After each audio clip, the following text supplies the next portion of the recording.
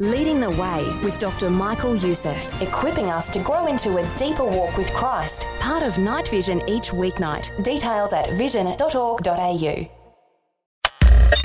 Audio on demand from Vision Christian Media. Foundations. Another example would be the Passover. An innocent lamb, pure, perfect, without blemish, had to shed its blood and then put on the doorpost to protect and bring about the salvation of the Jewish people. Foundations. Understanding the Jewish foundations of our Christian faith. With Robbo Robinson and Mandy Warby. Our politically correct society is very offended by the idea that sin exists or that sin carries a death penalty. And of course, the fact that it requires blood to be shed to pay for it is abhorrent. We're going to ask the question today whether or not blood is necessary for the atonement or purging away of our sins. You're right. Our politically correct culture doesn't like the idea, first of all, that sin exists. I mean, read a newspaper, watch a news headline, just look around the world. Sin exists. It's everywhere. But we can't mention it because it's a bit negative. And the thought that sin has to be paid for, when generally speaking, our PC culture says sin is a lifestyle choice. So we don't like to think about sin or the consequences of it. Now, the Torah, which is the first 5 books of Moses, right the way throughout the entire Old Covenant and the New Covenant, you have this reoccurring theme of blood, the shedding of blood, animal sacrifice, and atoning for sin. You can't separate them. It's right the way through the entire Bible.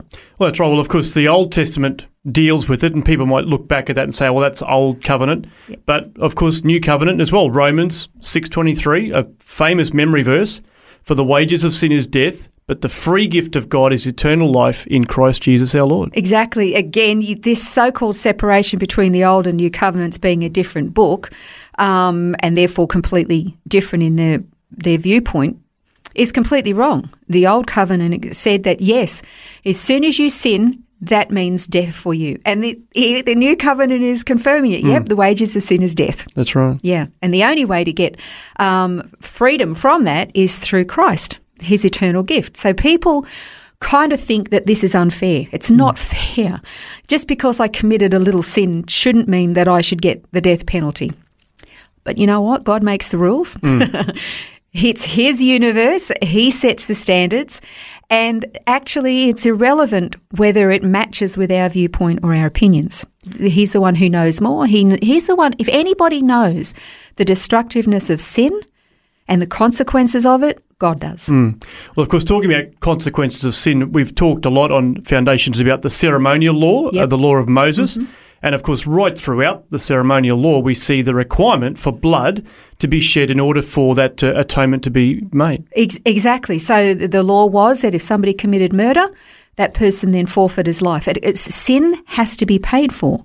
It has to be. Yom Kippur was an annual sacrifice that had to be done by the high priest. But then there were the daily sacrifices in the temple that had to be done on behalf of the people. And then there were the individual sacrifices where somebody would do something, they would have to bring a sacrifice to the temple. One of the things that I find very curious is that a lot of, we would call them modern or progressive, liberal rabbis, actually are quite offended at the idea of blood sacrifices for the atonement of sin and the sacrificial system, going so far as to denying it and saying it's nothing more than a pagan system. And the frustrating or the curious thing for me is that their Bible is filled with exquisite detail of these sacrifices and the fact that they're substitutionary and that they're for atonement. You read the examples in the Old Covenant of what was to happen in the temple with all these sacrifices. I mean, you could just picture it would be like a bloodbath. I mean, there would be animals, cows and goats and birds and all sorts of different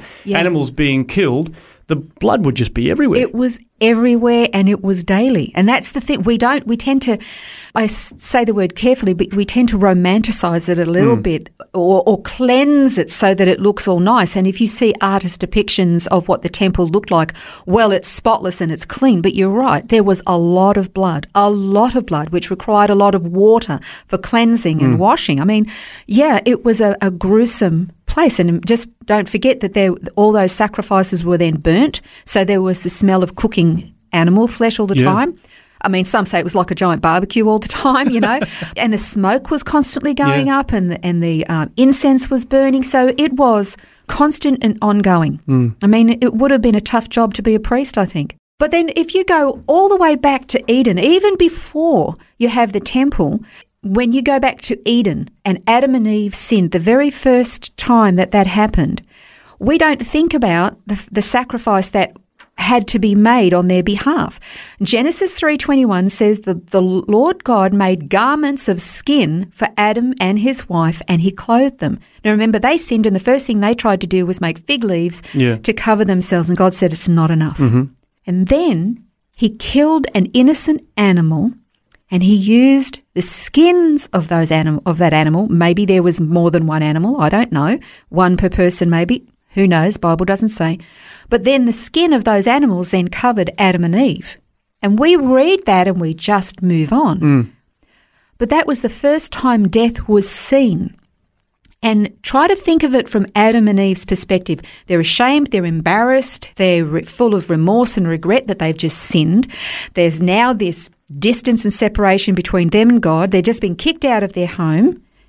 And then one of the animals, or two of the animals, however many, that they were stewarded with naming and protecting and looking after, was killed in front of them, and they're now wearing the skin of that animal on their bodies. I mean, I reckon they were probably sick to their stomachs. Well, you can imagine the horror of that. As the blood is shed, they would have been realising that it was their sin that caused that blood to be shed. As you said, an innocent animal. There was nothing that it had done wrong, but the blood is shed, and then obviously those skins. And I guess we'll often see in like a children's first Bible, whenever you see the pictures of Adam and Eve with the skins on, they're all clean and neat. Exactly. But it wouldn't have been very neat. There would have been blood, and the death that had taken place would have been part of the horror of that. Exactly. And so the horror and the cost of sin was suddenly very, very vivid to Adam and Eve.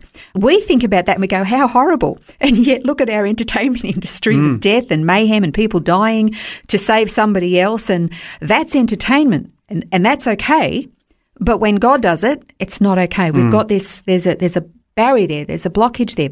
Another example would be the Passover. An innocent lamb, pure, perfect, without blemish, had to shed its blood and then put on the doorpost to protect and bring about the salvation of the Jewish people in ancient Egypt. So all the way through the Old Covenant, you actually see an innocent animal had to shed its blood, give its life on behalf of the guilty. And you kind of go, it doesn't seem very fair. If you're guilty, then you should pay your own price. And that's absolutely true. But the thing is, if you're guilty, you're guilty. You're always going to be guilty. You can't actually get away from the guilt or the consequence. So you have these substitutionary, temporary sacrifices shedding their blood to give a temporary covering. But here's the miracle of this particular quandary that the human race is in, and that is that our God, recognizing our eternal condition and the devastation that sin has wrought, says all of these temporary animals are just up until my Son takes the place of those temporary sacrifices. He places himself pure, undefiled. I know I'm telling the gospel again, but this is the heart of the human condition, and it is the answer to the human condition. He takes our place. He substitutes himself. If anybody says that the substitutionary atonement and sacrifice of Christ is not biblical, you run a mile from them. It's right from Genesis right through to Revelation that the Son of God gave himself as a substitute in our place for our sins so that we could be saved. So God himself places himself as the substitute for our salvation. So the question is Is the blood substitutionary atonement necessary for the forgiveness of sin? The answer is yes. Next time on Foundations, we're going to be asking the question, is there one plan of redemption or two? That's next time on Foundations. This has been Foundations, a look at the Jewish foundations of our Christian faith. For study notes, resources and more, see vision.org.au/foundations.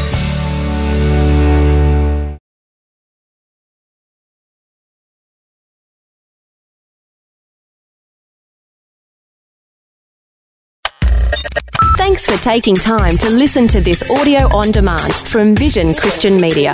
To find out more about us, go to vision.org.au.